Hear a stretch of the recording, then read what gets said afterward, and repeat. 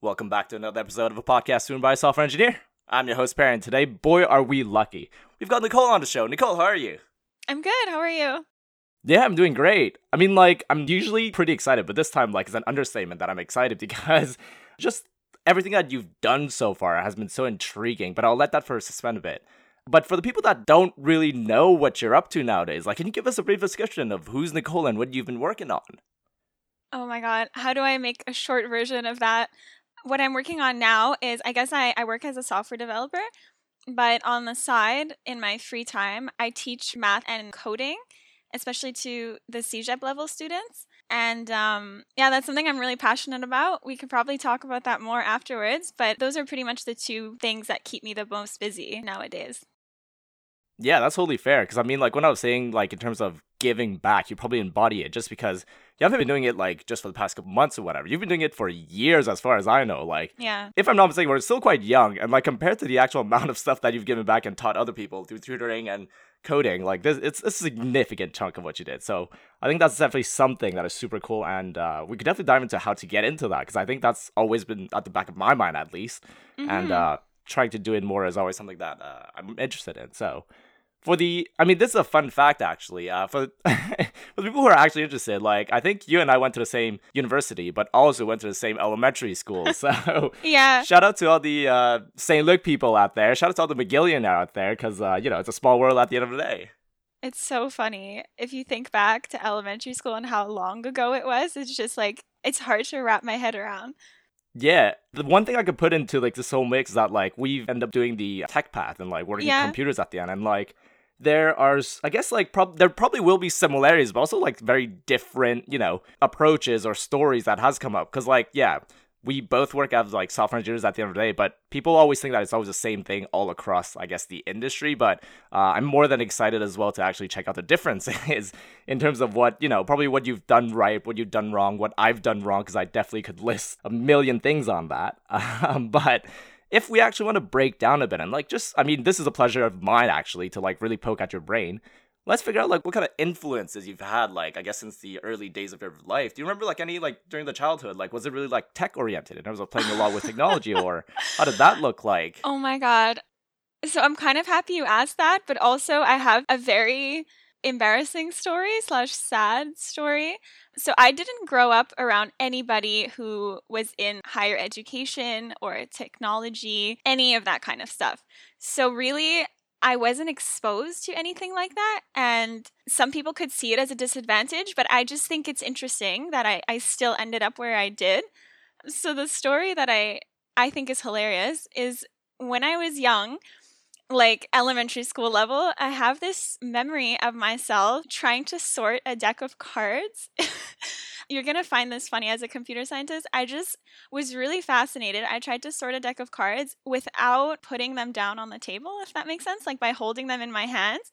And I realized that, I would have to go through the entire deck and find the smallest one and put it at the front, and then do that again and find the second smallest one and continue. And then I told myself, what if I allow myself to make one pile on the table to help me out? So then I started keeping the red cards in my hand and put the black ones on the table. And then I sorted the ones in my hand, and then I sorted the ones on the table, and then I put them together.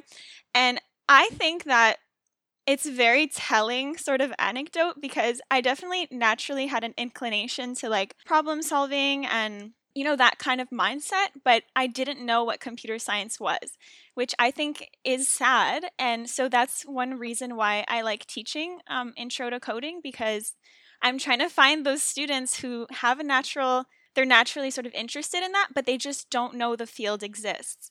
Yeah, hopefully that makes sense. Basically, I'm just trying to say I did naturally like computer science style problems, but I just didn't know about it. Yeah, I think even as a kid, for that kind of being intrigued into that kind of stuff, you keep on saying the word sad. A lot of times, it's more relative, if you know what I mean. It's sad, sure. A lot of kids do dumb stuff, and a lot of kids are really oblivious to what they do. But it just depends on what the actual thing is. Some people are dumb by whatever, jumping a fence and falling off of it or something. Totally didn't happen to me.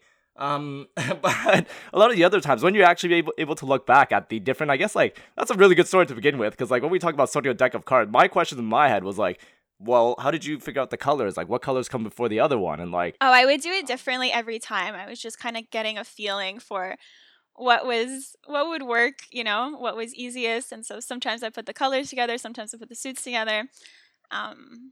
It just depended on the day, you know what I mean? No, it doesn't mean anything depending on the day.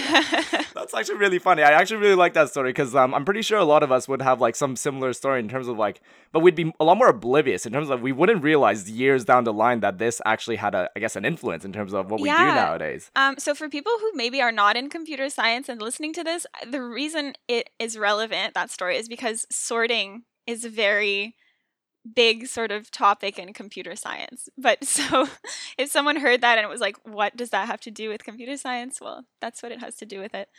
That's so good. And like, we're not going to dive into the quick bubble sort, like, unless you want to, but as far as I know, like, after doing this in uni and everything, like, I'm probably going to try to stay away from it. If I had lived like hundreds of years ago, I could have been the father of bubble sort. Yeah, I think that's just unlucky for humanity at this point.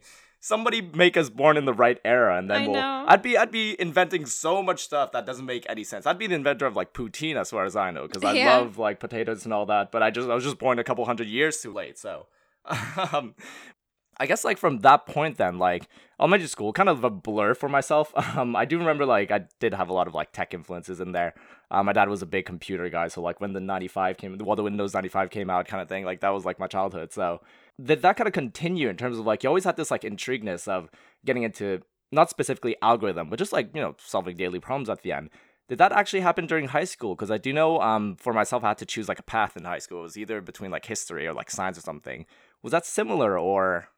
It's funny you mentioned that your dad was big into computers because, like I said, I had no tech influences. Like I was interested in computer games, but I guess everybody was at the time because it was something new. But yeah, I still didn't know what was out there. And then in high school, I was very good in math, and I liked math a lot. And I think looking back, it was the most similar style of class to computer science, and because I didn't know what computer science was, I think I gravitated towards math. And then in CEGEP is when I had a really, really great math teacher who just gave me so much confidence. I think everybody can think back to that one teacher they had that really like left an impact on them. And that teacher sort of encouraged me to sign up for some math competitions, which I ended up doing pretty well in. And then I ended up choosing math as one of my majors in university. And my second major was biology, mostly because I just didn't know what was out there. And the way I ended up getting into computer science is because I had a mandatory, I think it's an elective, but I don't know if you can have a mandatory elective, so I don't know what the term for it is, but I was registered into like an intro to coding course. And I really remember looking at it on my schedule and thinking, what could this be? I was like, what are they going to teach us about computers? I at that time, I had no clue. For me, what was going through my mind, I was like, computers, emails, internet. I was like, what could this be? And then anyways, once I actually got to the course and it reminded me of those like logical problems I would enjoy as a kid, I remember thinking, oh my God, this is definitely the topic that I want to continue to study. And it all just made sense.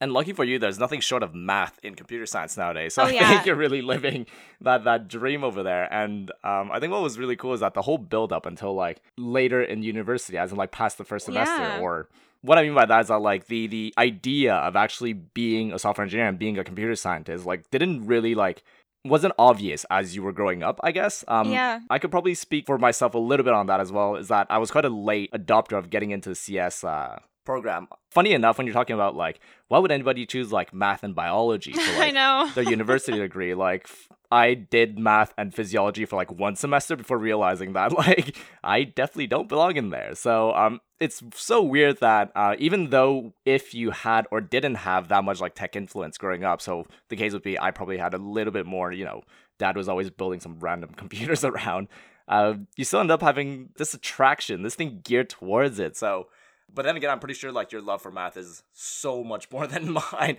But then it really does help, any engineers out there nowadays, if you have these like concept of math behind you, like it really does help.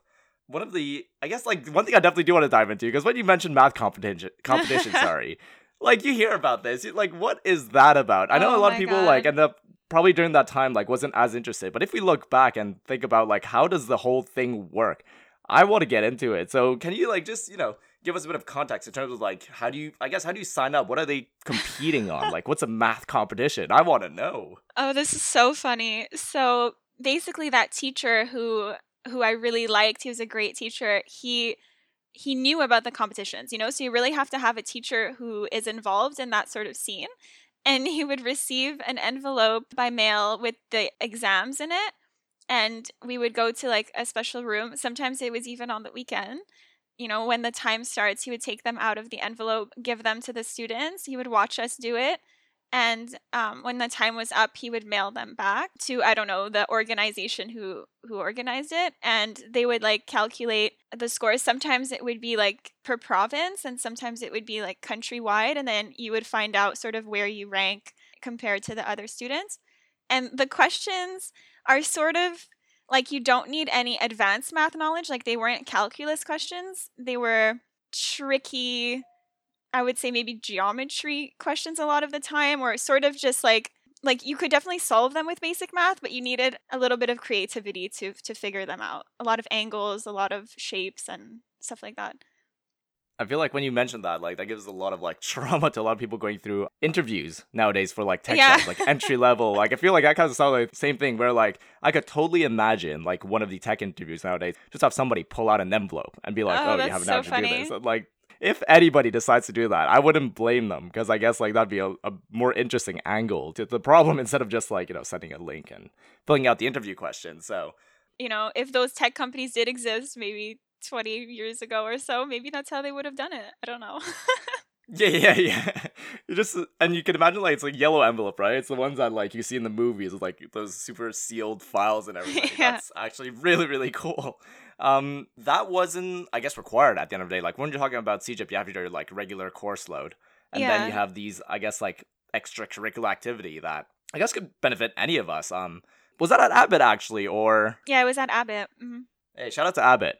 Oh, I didn't realize you went to Abbott, because I went to Abbott as well, and we went to all the same schools. Yeah.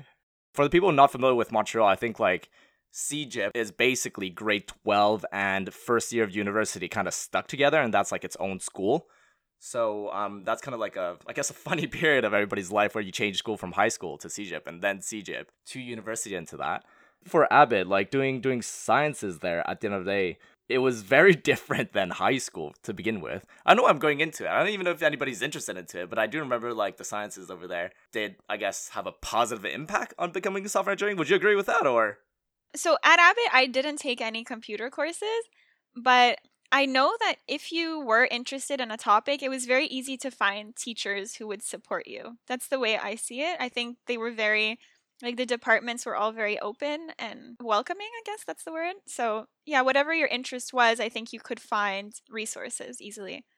At least that kind of explains why nowadays you would kind of be reciprocating the same, right? You end up being like super open and resourceful if anybody needs it. So glad that's continuing on. The other thing that I do want to like, I guess, pick your brain a little bit more about is you kind of mentioned that computer science found you at the end of the day, just because you didn't really expect into getting into that, and then probably as you just did more stuff. Thing we could be talking about is like the transition. Like how did the whole process go from being into your first year of university and just having this determination, this like I guess leap, saying like, all right, I'm gonna switch and I'm gonna do this. Yeah, that's so funny. I'm actually like, I know it's audio, but I was like smiling while you were saying that, because thinking back, it was just crazy. I did my first computer science course, and I'm kind of lucky in some ways that I'm naturally the type of person that never set limits for myself. I never tell myself something's too difficult or not for me. So I think naturally when I enjoyed computer science, I didn't think too hard about it. I was like, I could definitely do this, and all I need to do is switch programs. And I went to see the academic advisor, and I remember it so clearly. Like that day was career day for the biology students, And I walked down the hallway. I had to pass through all of these like biology students to get to the academic advisor. And I was in biology at that point, and I just thought to myself, like, yeah, I'm definitely making the right choice. So I walked past them, I got to the academic advisor office, and I told him, I'm in a double major of math and biology. I would like to switch the biology portion to computer science. What do I have to do? And he said to me, computer science is really hard. I don't know if that's a good idea. When he said that, I just knew I had to change, and I had to succeed in it just to prove him wrong, because I didn't like his comments at all, saying like underestimating me, I guess. So it just made me want to change even more. Yeah, I want to echo the bit where it's like, when it's like no limit at the end of the day, like that instance of you realizing that this is something that I want to do, this is something that I like doing. And I feel like if you're able to say that and being able to go through with that decision, that is a significant inflection point in your life, a pivot in your life. That's probably Kevin O'Leary would say. I think that is definitely a better, I guess, story than how I changed into computer science. I just went online and I clicked the drop down. I was like, yeah, I'll change it to computer science. So really, really glad to hear your take on that one. Yeah, I was going to say, it's actually quite funny because I think like doing the CS undergrad at McGill, actually, I don't remember like the super emphasis on finding bug. It was one of the things that like, I'm going to put this out there, is that like I've had conversation where I've never been like the biggest fan of undergrad degrees in computer science. Like, yes, I know a lot of people didn't have the, I guess, luxury of doing it. And the people who have done it, some of them have really, gone off and done really well. I guess like I'm just going to speak for myself in terms of being in this gray area of like, if I look back at all the, I guess like CS grad courses, yeah, they're great. They give you loads of fundamentals. They give you loads of like understanding of how databases work and how, architecture works in between at the end.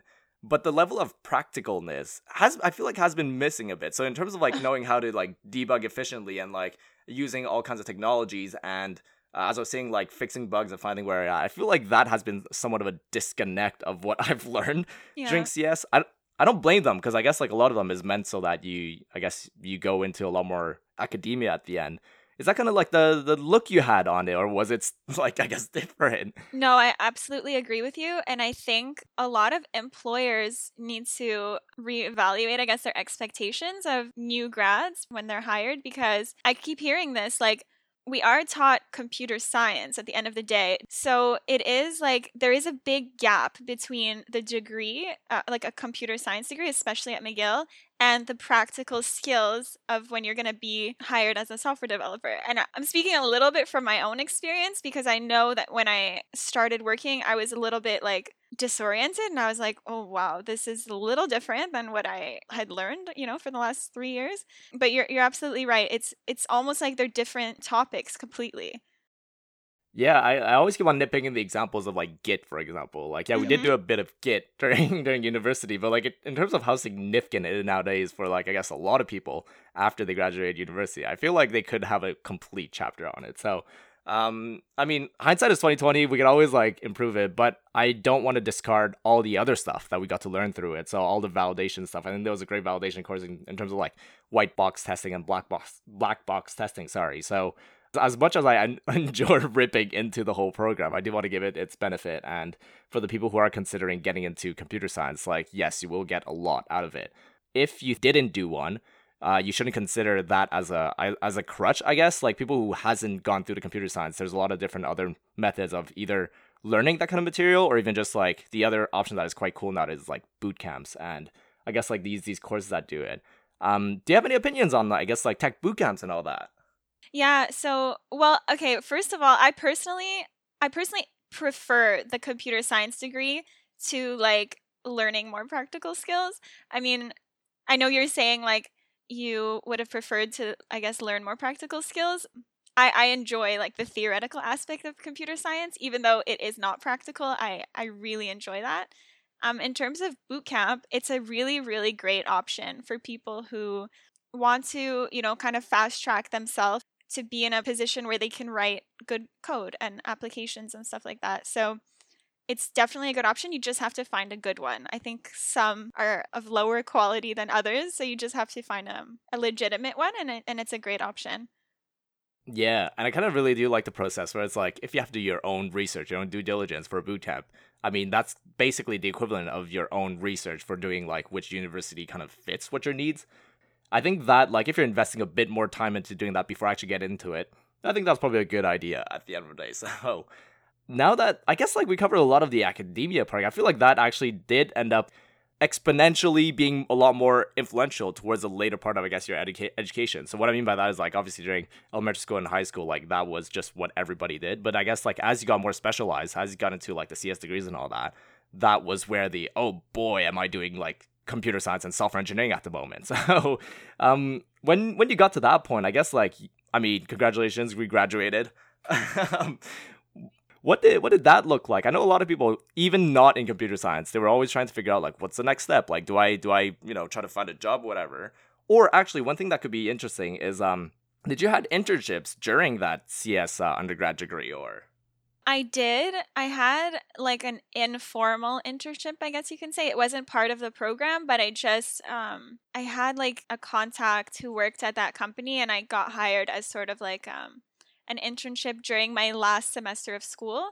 So I was going to school either 2 days and 3 days working, or the opposite. I don't remember. But that was really good experience. I enjoyed that a lot.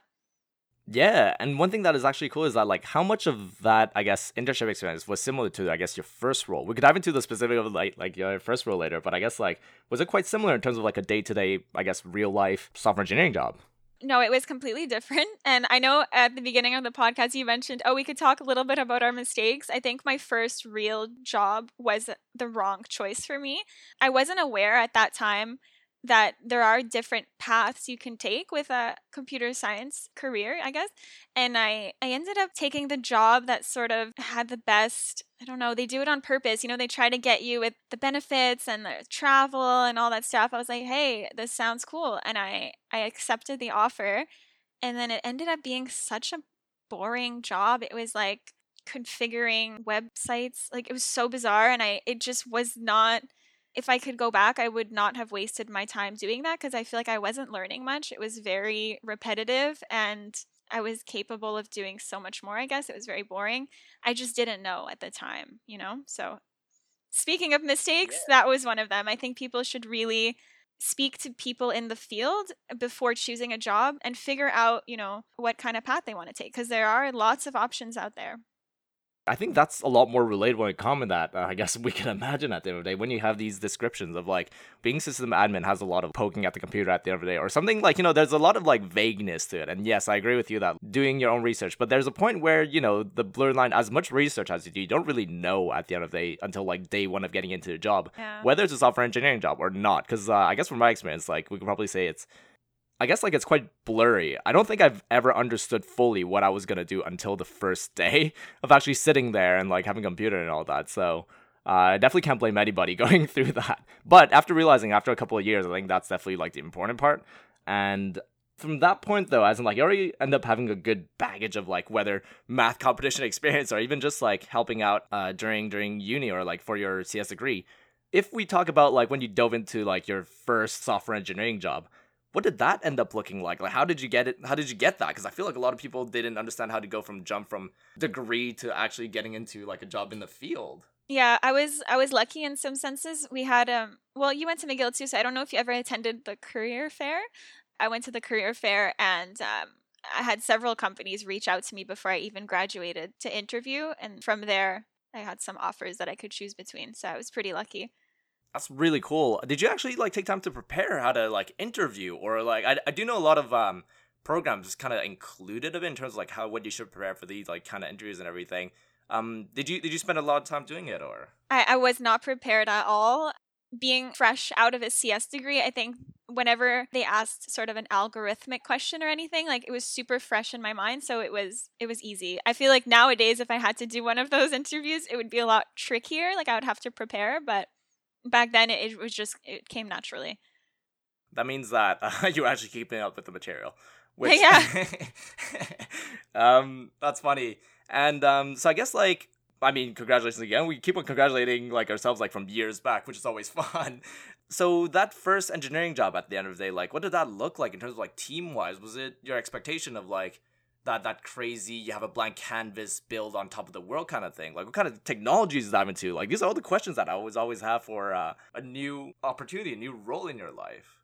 It was It was overwhelming, to be honest, because when I had my internship, I was working on such small projects and they were almost self contained. So there wasn't much I had to think about outside of what I was actually writing in terms of code. But in my first job, it was bigger teams and there was code that was already written by other people who were no longer in the company. And there was a lot to just wrap my head around. And I was not expecting that or ready for that. And it was very different. It was very overwhelming. But you end up figuring it out and nothing is permanent. You can always switch jobs if you're not happy. And we're very lucky to be in a field where there's such a high demand for developers that if it's not for you, you can probably find another job very quickly and continue on. Yeah, and then like just using the knowledge that you've got from your previous experiences to make, I guess, like even better decisions. Better choices. Like, yeah, for sure. And then like getting into this field, that field, or whatever. One thing that I could actually try to figure out is what kind of platform was it? I think that's probably one of the bigger questions I had when I graduated was that yes, as a CS degree, like it's still a vast field. Like some of us get into like, DevOps. Some of us get into the mobile world. Some of us get into like the web platform. Do you remember like what was the route that you ended up taking after, I guess, like your CS degree? Did you jump into, well, I personally went into web. So what did that look like? Okay. Yeah. So my first job was mostly like Java back-end Spring Boot type of situation, which I didn't know what I was getting myself into. And at the time also, in McGill, Java is like the primary language that you use when you're learning a lot of the computer science sort of data structures and algorithms. Like you're always using Java to implement them. So when they explained the job to me, I was like, oh, Java, yeah, I know Java, I could do this. But it wasn't, like I said, it was very repetitive and I just didn't enjoy it. I felt like I was capable of doing so much more. My second job was way more interesting because I was actually getting to design the projects, I guess, before coding them. And then we could actually choose different platforms and different languages depending on the project. So I think that was a lot more fun. And also, it was very product oriented, which I enjoyed because I don't know, I guess my experience with tutoring and stuff made me really in touch with people and people's needs. And so I really enjoyed getting to tailor, I guess, the projects to real users and products and stuff like that. So that was more enjoyable. That was a better choice. But my first job, like I said, it was just so dry and I really didn't like it. Yeah, I mean, even hearing from the fact that like having these like high impact projects really just gives you the drive. Like I think that's something that not everybody ends up noticing or appreciating. So I think nowadays, like when you talk about the stuff you work on and that it could impact like, thousands, millions of people for like a single line of code change, it's really scary. But when you get to learn to embrace it, as you were describing there, where it's like you do have projects tailored to a specific crowd, I guess, and then being able to, I guess, start from nothing and then just like having an actual product at the end. This is all just software. I think I'm assuming it's all software. Like it's not an actual concrete product. No, it's all software. Yeah, of course. Yeah. Yeah. I think that's really satisfying. As in, like, it sounds really geeky that we're just staring at these, like, whatever, bits, and we're just saying, like, this is really cool. Like you said, it's absolutely crazy that you can write code, which, like you said, is just really a bunch of bits, and it ends up being something that can help people or become a product that people use. It's absolutely insane. That's actually really cool that as you were transitioning, I guess, like, to your second role at the end of the day, like, this kind of surge of, what you want to do, what you contribute to any kind of team or project you want to work with. Was that kind of the same field / industry at the end of the day, or was it like a completely separate set of problems? Completely different, completely like worlds apart. And that's what I wanted. So yeah, it was just completely different. That's actually really cool. And then what kind of problems did you end up dealing with? In terms of, I mean, like every industry has a different problem at the end of the day. What was the second role? What was the industry of that one in? I was working at a bank.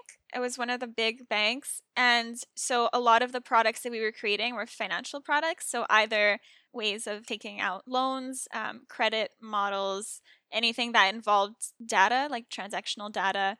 Yeah, basically anything that is related to finance, which I think a lot of people don't realize there is a lot, going on with banking and finances. So that was a really interesting role. I liked it a lot.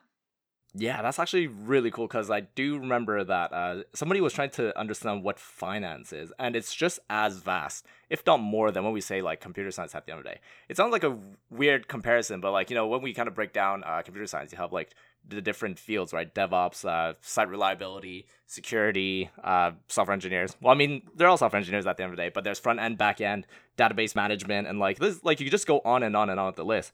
In finance, you kind of have the similar thing. When you're mentioning like mortgages, then you talk about like different kind of loans or different kind of products and all that. Like that is basically endless. And then when you talk about like the investment side to it and all the like the front of the house and back of the house and like what is going on, I don't know. I'm not even in finance, but you end up getting exposed to a bit of it. It's be like, okay, it's basically shaving the yak. I was gonna say you already know a lot more than most people because a lot of people just see it as, oh, it's just transactions, but you can have applications used by internal employees, and then you can have applications used by people like me and you, and then applications used by like businesses, small businesses, medium businesses. And like you said, the investment side is really huge, very huge. Yeah, and the one story I always end up bringing every time anybody talks about like tech and finance is have you ever watched the movie Office Space? No, it doesn't ring a bell. Alright, I'm just gonna spoil a tiny bit of it because it's really hilarious. But there's always a bit where, whenever there's transactions, there's like decimal points. But in, I guess, currency, most of the time we go up to pennies or something.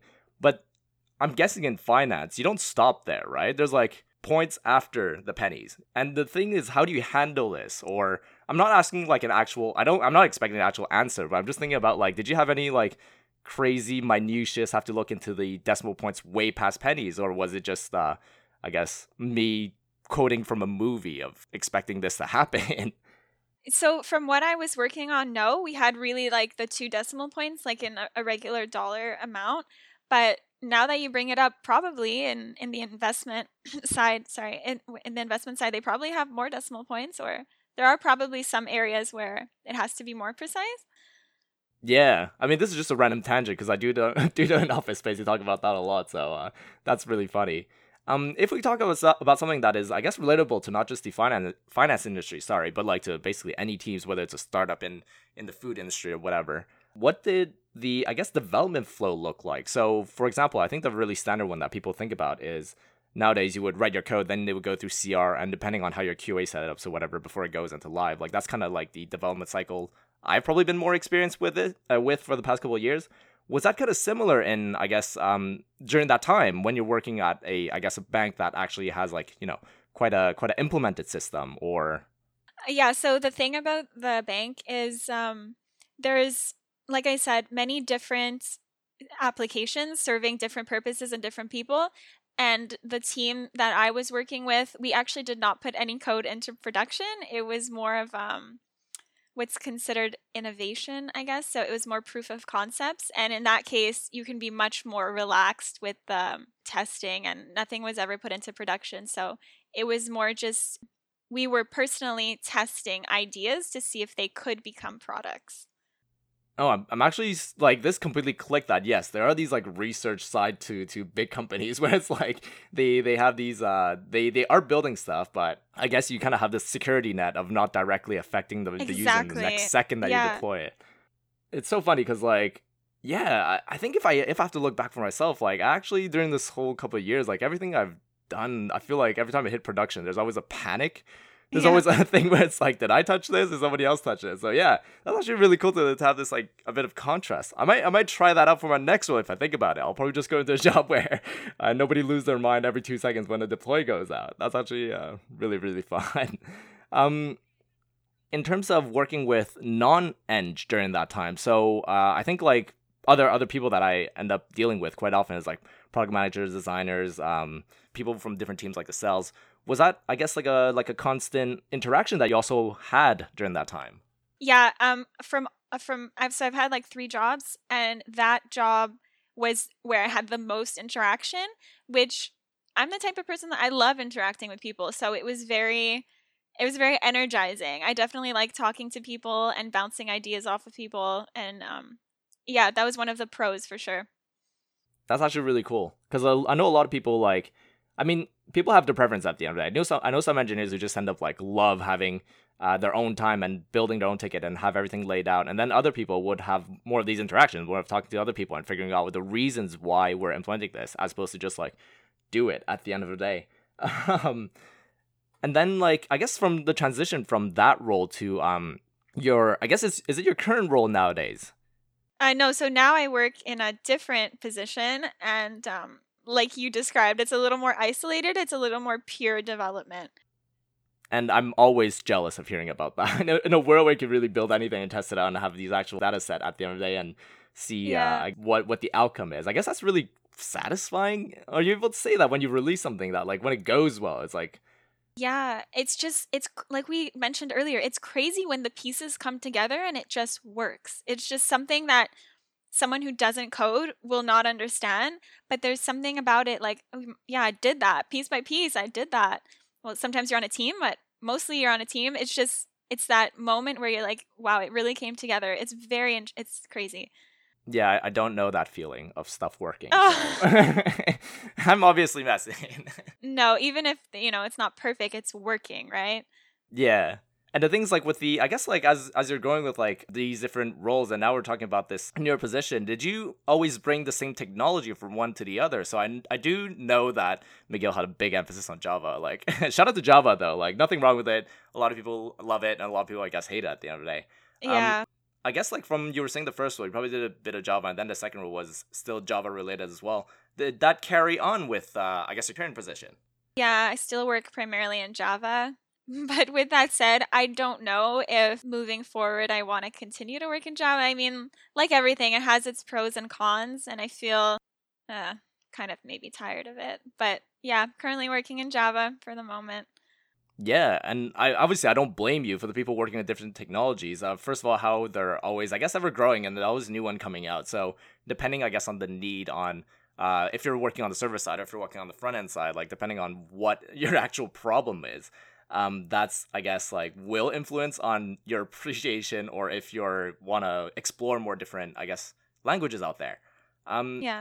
While we're speaking of languages, actually, like that's actually quite interesting in terms of like that is that a major concern for you for your, I guess, like decision on what you want to do or what you did?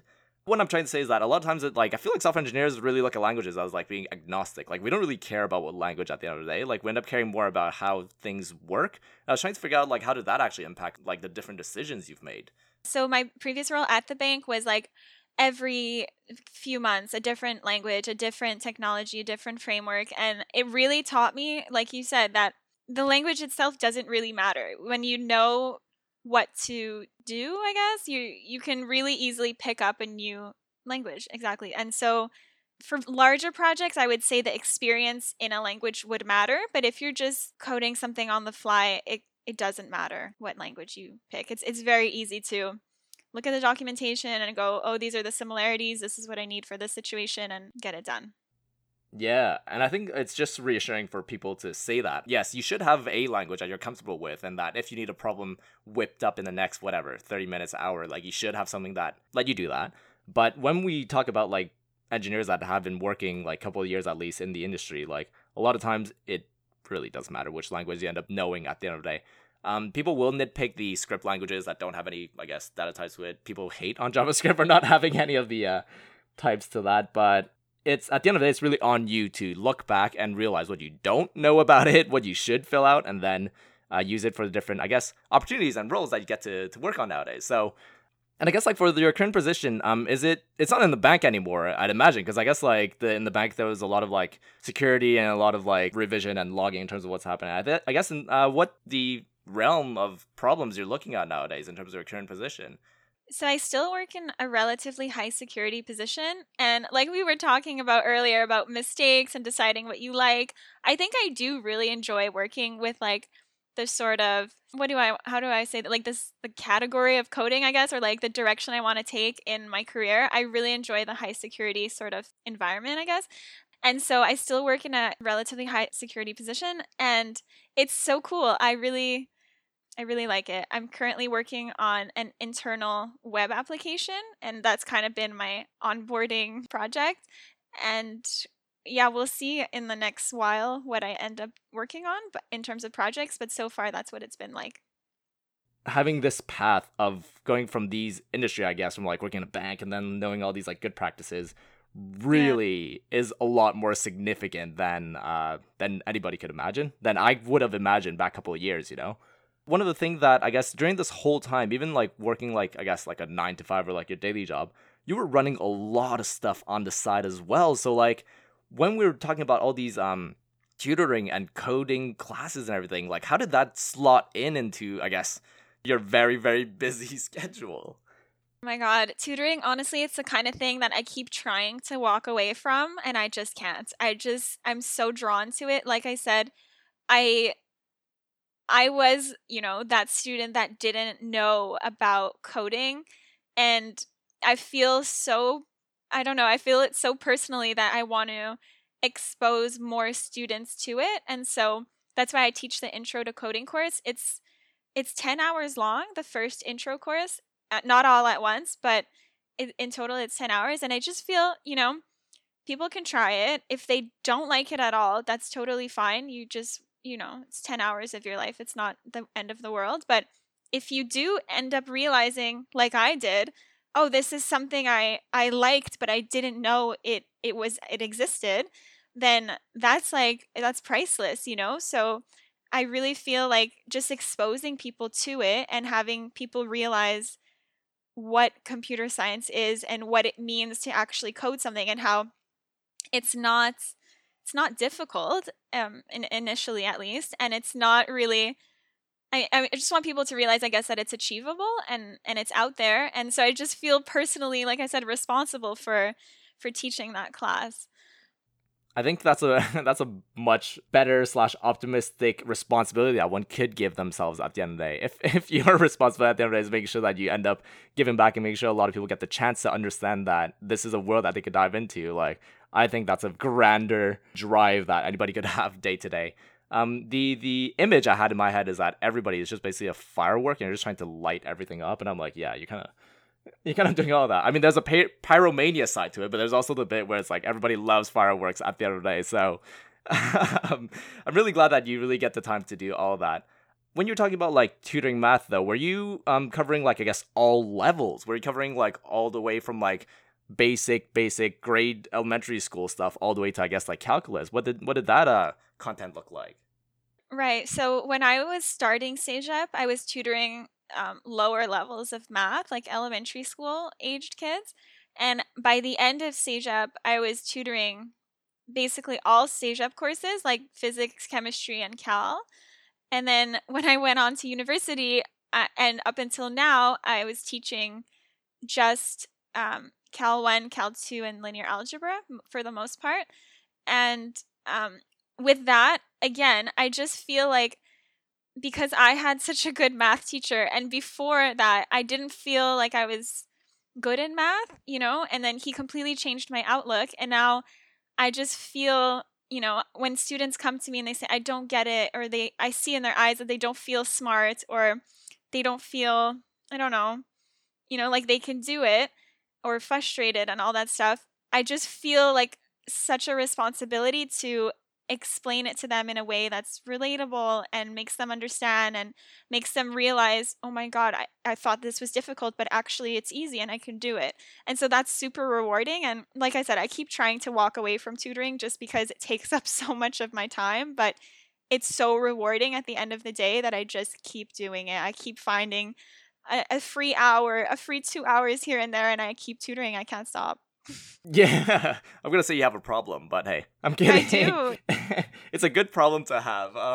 And one of the things that I actually find it really cool as well is that the target audience of when you're tutoring math is that these are always, I guess, outside of hours, or these are outside of their usual curriculum. So it's a group of people that they don't necessarily have to do it, but it's the curiosity that really, I guess, makes your life easier, and then just having information stick to whoever's listening. I think that's always gratifying at the end of the day. So I do understand why you always get back to it. It's because like people are interested, and a lot of stuff involves math nowadays. One of the thing that actually just clicked in my mind is that when you're saying, oh yeah, even today, like studying, like you are doing a master's degree currently, if I'm not mistaken. Oh yeah. Oh my God, it goes on and on, doesn't it? Yeah, I am doing my master's in computer science. I didn't do it after my undergrad because I just didn't feel like I wanted to. Like I said, I got a job right after school and it didn't really cross my mind to continue studying. And last year with the lockdown and stuff, I was like, if there was ever a good time, I think it's now. So I just enrolled in it and I'm in my second semester right now. Like, I've got so many questions. Like, where do I start? I know I've had so many questions to begin with, but one thing that I do know is a lot of people who have done a undergrad degree and then they work a couple of years, like, they will ask themselves if they want to get back into, I guess, the academia, getting a master's degree at the end of the day. So I'm really, like, cool that you've done it and, like, just picking out your brain and throwing questions at you in terms of, like, how? I think that's probably the question. How do you get back into it? As in, like, what's the physical steps of getting into it? Do you have to, like, call them up and be like, oh, I want to get into it? Like, what would the step if somebody, for example, me, wants to do it tomorrow?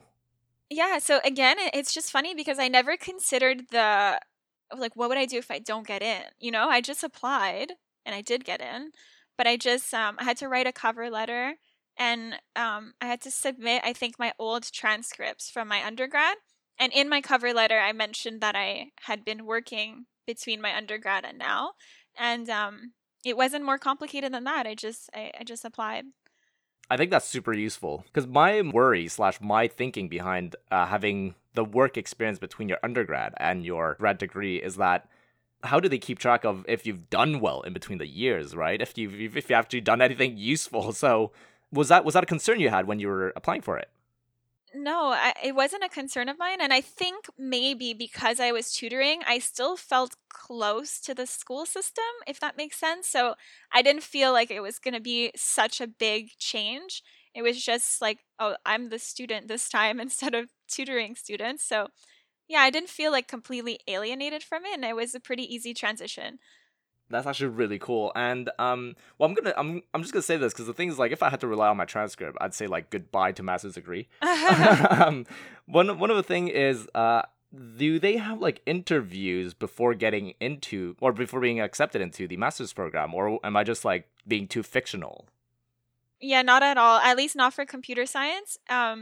Maybe some programs are more competitive, but I also think that your transcript your transcript might not weigh as heavily as you think. I think a lot of people shy away from applying to certain programs because of their grades, but it really it it does matter, but I don't think it matters that much. I mean, maybe if the program's full and you have the lowest grades, they'll not allow you. But I think it's worth trying. Yeah, I do appreciate that because I do remember somebody else doing the same thing where I guess they weren't expecting to get in, but then next thing you know, they're actually in there. So that is a lot more relatable than people could think. Applying, I believe, cost about $100. So, try. If you don't get in, you lose $100 and you move on. And I think just people having that closure would be worth that $100 Yeah, by itself at the end of the day. So, what does a day to day look like in terms of being part of a grad degree? I guess you said you're doing that part time at the moment.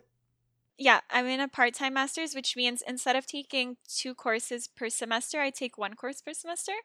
And in my last semester, the courses were recorded, so I would watch them on the weekends. But nowadays they are recorded, but we also have to be present, so it's a little more challenging. 2 days a week, I find myself with like 2 laptops side by side trying to do work and my master's. But other than that, it's pretty doable. You do know that's, like, really admirable at the end of the day. Just because I kept on saying this, that people usually when they get out of university be like, I'm so glad I'm done with it. But then, like, you really are pushing yourself every day, and then you're saying, like, the no limit barrier kind of thing where you really, I mean, and also when you're saying, like, these different semesters, how long is the program itself for the people that actually are considering doing it? Is it twice as long as if you're doing it full time, or? Yeah, so a regular master's is 2 years, and you basically spend the first year taking 2 classes per semester. So 2 semesters a year, 2 classes per semester. It's 4 classes in your first year, and your second year is spent doing your thesis. At least in my program, I'm a thesis-based program. And in my case, because I'm a part-time student, it's going to take twice as long. So I'm going to spend the first 2 years taking classes and the last 2 years doing my thesis. One thing I do want to pick onto for the grad degree is, was it more or less expensive than an undergrad? I do know that like Canadians, especially like people that live in Quebec, kind of benefit off of this a bit. So can we throw out some numbers or something? Like, what does that look like in terms of the price for a grad degree? A lot of people who are not in Canada right now are going to hate this. But per semester, because especially I'm taking one course per semester, it's about $1,000 per semester, which I think is so cheap. It's crazy for school compared to some other places. So in total, it's going to cost me, I guess, about $4,000 for the 4 courses. Like, that is unreal. Like, I'll speak for myself, as somebody who has gone through like the education system in Quebec and Montreal. Like, yeah, we do benefit a lot of it. Like when we talk about CEGEP, that costs like $100, $200 for the whole year or something. Like, that's outrageous. But then like even when I'm talking about these university degrees and then master's degrees of like $4,000, I'll take it any day. I feel dumb not doing it right now. It's not too late to sign up. Yeah. I have it pulled up actually. So I think what was actually really, I guess for the comparison is that I do know that some boot camps are even more expensive than that. I do know that some, I guess, like programs that don't span, I mean, the length of a program is not determining of how much it's worth / how much it costs. But I do know that if you want different, I guess, comparisons, like some boot camps are quite expensive. And also, like, if we look at it from like an objective point of view, this is like the Perry lens right now. Where it's like, if I had this amount of money and where'd I put into it, I think like getting a master's degree is a very appealing route at the moment. So, hey, you never know. And the nice thing about it is you're really going to be choosing courses you're interested in. It's not like CEGEP where you have to take some classes that you don't want to be taking. It's really like you have a list of classes, and if you're interested in, I don't know, machine learning, you take a machine learning course. If you're interested in NLP, you take an NLP course. Like, it's very, like, you get to personalize it, I guess. So it's very worth it, you know? I think that's actually a good point is the word that came into my mind when you mentioned that is, I guess, more creative freedom. I don't know if that makes any sense, but it's probably because like day to day for the past couple of years at least, like everything that we've probably been looking at is super technical. So a lot of like your day to day work or your day to day other problems are like, you know, you end up finding a very objective solution to it. But then when you talk about this like realm of being able to write your own thesis, right? That's a lot of creative freedom in terms of how you want to approach it and how you want to make it look like at the end of the day. So I think that's probably what's missing in this yin and yang of working in software engineering. Yeah, they also offer so you could take a thesis-based master's, or you could take what's called a professional master's, where you just take more courses and no thesis. And so I believe that kind of closes the door for if you want to continue on to a PhD. But if you're just interested in getting a master's, the professional master's is a great option. That's actually something I had no idea about. So yeah. At the end of the day, this podcast is for myself, and I just want to learn more stuff. Forget about anybody listening. This is just for me. That is actually really cool. One thing that I do actually want to dive into a little bit more is the coding classes. I love the word just because, like, I guess like the relatability that I have for the past couple of years, that sometimes at work I would just run these like very basic HTML classes where you teach somebody how like a tag work or something. So like that's in my head what a coding class looked like. Is that kind of the approach that you took in terms of like, did you pick a technology and like go I guess from very basic level all the way to the end, or what kind of structure did you have for tackling coding classes? So I was so lucky. I work with a tutoring school to teach the coding class, and they let me basically design it how I wanted to design it. And I ended up making it sort of like a Comp 202, so kind of like the Intro to Coding course at McGill, but I added a little bit of computer science general knowledge, I guess. So you really, like, if you're going to be taking that course, you're going to end up learning the basics of coding, but also how to think a little bit like a computer scientist. And I try also to make it as relatable as possible, because I don't want people to take the course and feel like, you know, I don't want them to think it's unachievable. I want it to be fun at the end of the day. So I think I mix all those elements together, and it makes for a really fun course. That's great. I think that's really important, just because like them having that in the back of their mind and having, I guess, the exposure of a little bit more than just doing stuff, but understanding why, or like the computer science behind it. Like maybe down the line, a couple of years, like I remember like somebody mentioning that. I think that is really cool that you're able to squeeze that into coding classes. That yes, a lot of focus is like on the practical side and how to do stuff at the end of the day, but understanding why is probably equally as important. Shout out to Comp 202, actually. I do remember that was one of the class I took before I actually got into the computer science degree. So really, really going down memory lane right here with Comp 202. Um, and for these coding classes, what is the, I guess, age range of people that you work with when you're giving those classes? Is it always somebody who's like, I guess, during school, or is it just any kind of people that you would expect them to be in those classes? It could be anybody, it's really like it's from basics. So you don't have to have a single ounce of knowledge in advance. That's the point, really. It's just to expose people who have no prior exposure to coding, for them to come in and see, like, is this for me or not, so there's no background in computer science required whatsoever. And the range of students that I've been getting, like age range, is mostly CEGEP. But again, it could be anybody. And that's great, because I think that's really the, I guess, the age where you, as in like a CEGEP level, CEGEP age person, have enough, like, knowledge. What I mean by knowledge, I don't mean like school knowledge. I mean like street knowledge to understand like the difference between how you could use it in real life kind of thing.